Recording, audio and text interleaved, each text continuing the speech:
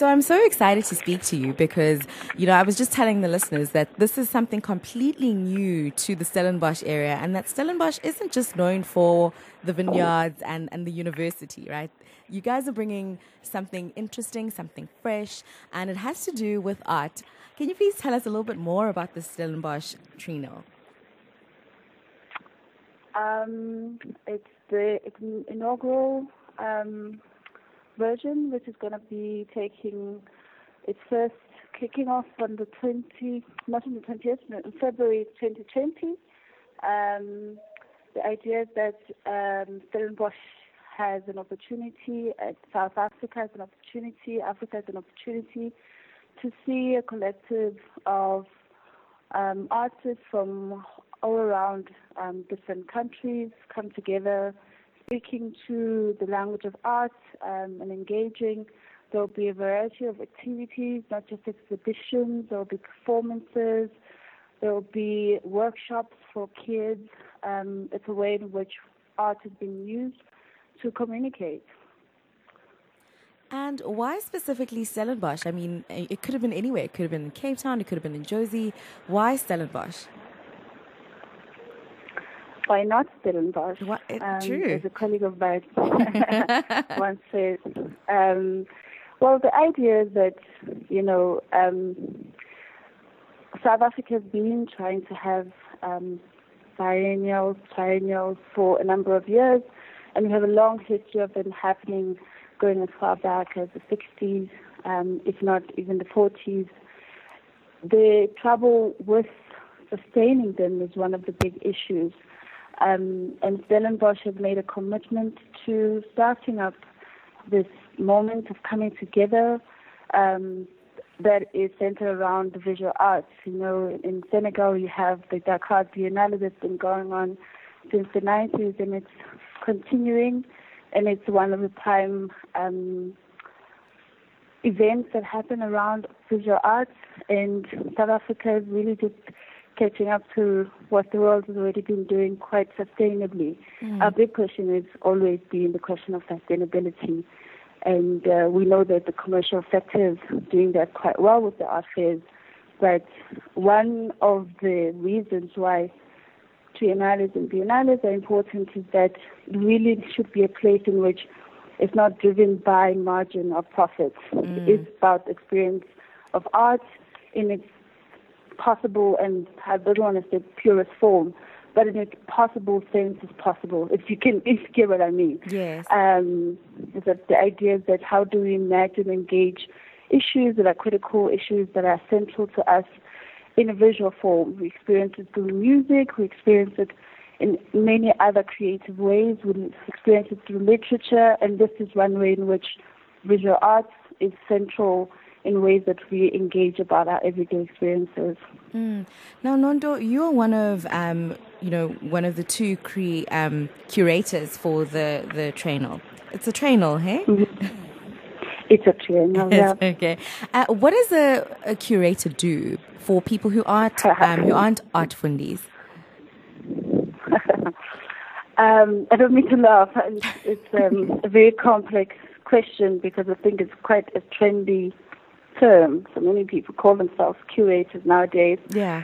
A curator in the kind of historical sense, the Latin word, which is taken from cura, which is supposed to be, and it was usually adorned on priests who were looking after the precious objects of the church.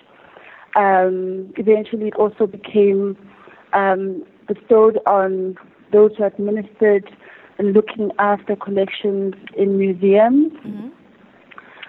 So it means taking care, looking after.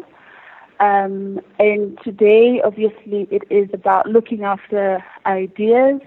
A curator's job is really to connect or make connections to things that wouldn't normally find themselves in conversations.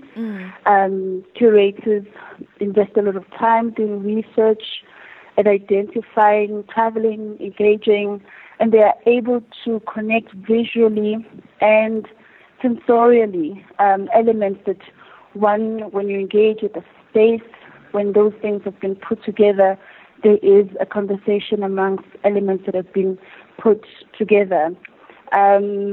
So a curator in it is still a kind of, it's very much biased to visual art. So in that sense, a curator is really working around a multitude of forms, being able to put together in a place, in one concentrated place, an experience, which is why you would hear literary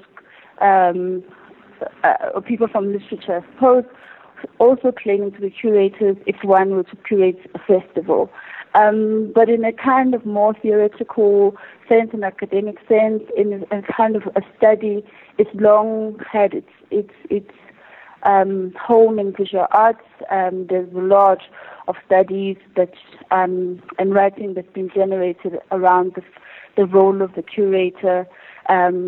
In the 70s, there was this, the emergence of the independent curator that was no longer working from a museum, and that person found themselves working across different disciplines and no longer only looking at visual arts, and breaking away from the museum and allowing art to be experienced in different places. So curator today really is someone who's able to knit together different concepts and ideas and show a common thread in a narrative in the space of an event or a moment or through a formal exhibition.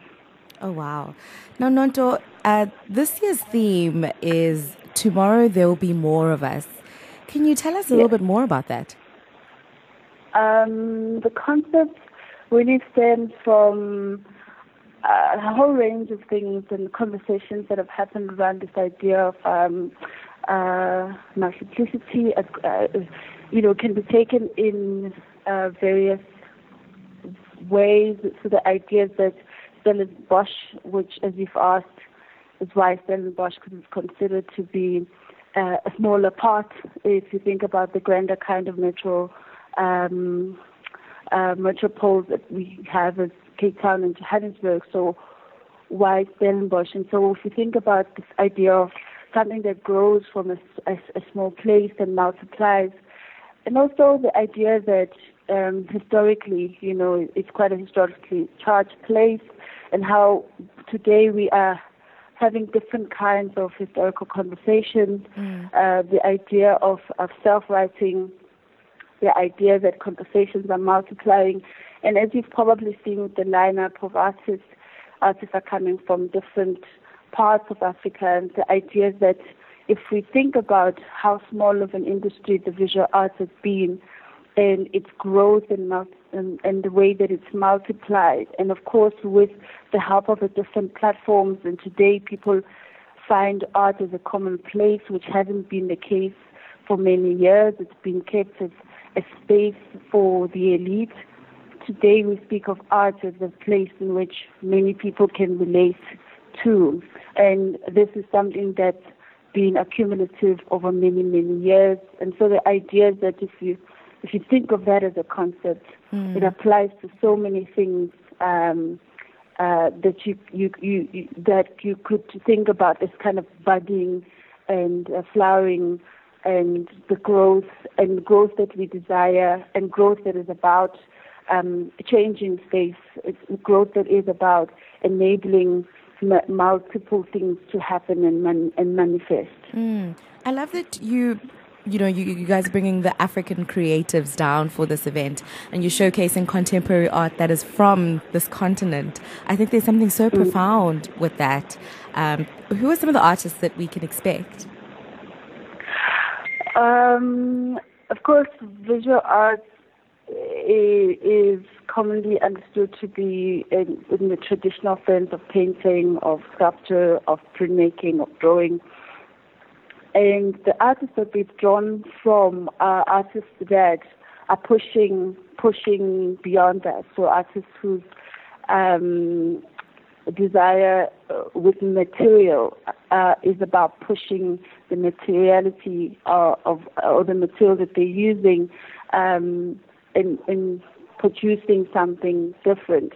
So artists who are also concerned about speaking from a place to a world, And so you have artists, artists that are dealing with so many varied ideas, but are interested in this idea of budding or flowering, of multiplicity, of engaging more voices, of being multiply voiced. We have artists from Ghana, some interesting propositions around food and its complication today, and the idea that you can experience food that can be manifested into a physical form. So we have Tracy Thompson really engaging quite interestingly with this idea of the kind of generative food that could be plasticized, and you can engage it as a form that encapsulates you in a space. You have people like Zyma who are interested in questioning this idea of exploitation of labor.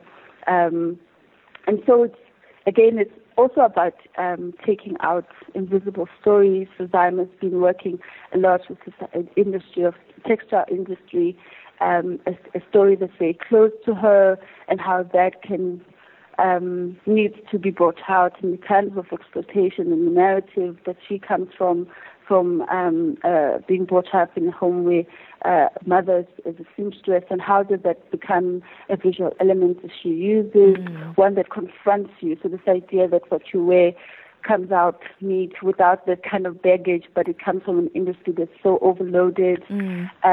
So there's so many artists that are doing really amazing, beautiful things. But for us, we want to create an exhibition that's all engulfing, an exhibition that allows you as a person to understand that life is a multiple force, and also artists who are pushing that. And also, there is something to be said about what is happening currently. The fact that we are engaging with Africa is in the world, South Africa is in the world, and we still are limited by borders. And those conversations, many of the artists that are on show meet more commonly in the West than they do in the kind of African countries. And that for us there's an opportunity to create an environment for people who would not commonly find themselves together, having a conversation and seeing the common concerns in their work. So the exhibition really draws on the idea of things multiplying. And so something that could see itself, it was Nebukenya who said, I'm so happy to be in this conversation with you, and said something to the effect that, why me from a small town, and, how can I be in the space with such amazing people and having this kind of... And it's those kinds of things that for us we all see each other, we all see ourselves grounded in a small space, but we speak in voices that triple, double, multiply, and speak to a larger space. So yes, the Stellenbosch might be off center in terms of the kind of city common practice where triennales and biennales would be found, but it is also saying that it is also a nurturing space to speak from, because if you speak in multiple with multiple voices, then you are able to speak beyond Stellenbosch, South Africa, Africa as a whole. You're speaking to the globe in its fuller sense. So that's the idea, and we've drawn on people who enable us to do that. I can't recall everybody offhand, but as you can see from the website, there's a really interesting diversity of voices that are speaking from different positions. Amazing. Nondo, how do we follow the journey as we lead up to the Stellenbosch Triennale? Sorry, repeat that. I didn't get it. Where can we follow the journey? Are you available on social media? Where can we get more information? Oh, there is our website is building. You have the Stellenbosch Triennale website, where information is being put up. we'll be making several announcements for the other kind of sub projects. We have the vaults where we have a collection, an exhibition that's based on collections, and the idea that South Africa also sits with a huge collection that is in different institutions, and so there's been a focus on that in the Triennale. You also have performances that will also be announced. There's a concentration, also an opportunity given to younger artists. So if people can look out or how we're populating the website, but also there are obviously platforms like Facebook and I think Twitter and Instagram, where if you follow, you'll be able to get updated. Amazing. Nondo, thank you so much for having a chat with me this evening. We're really looking forward to it. And trust me when I say that we, as Two Oceans Vibe Radio, will definitely be there next year, February. Yes, we hope to see you there. Thank you.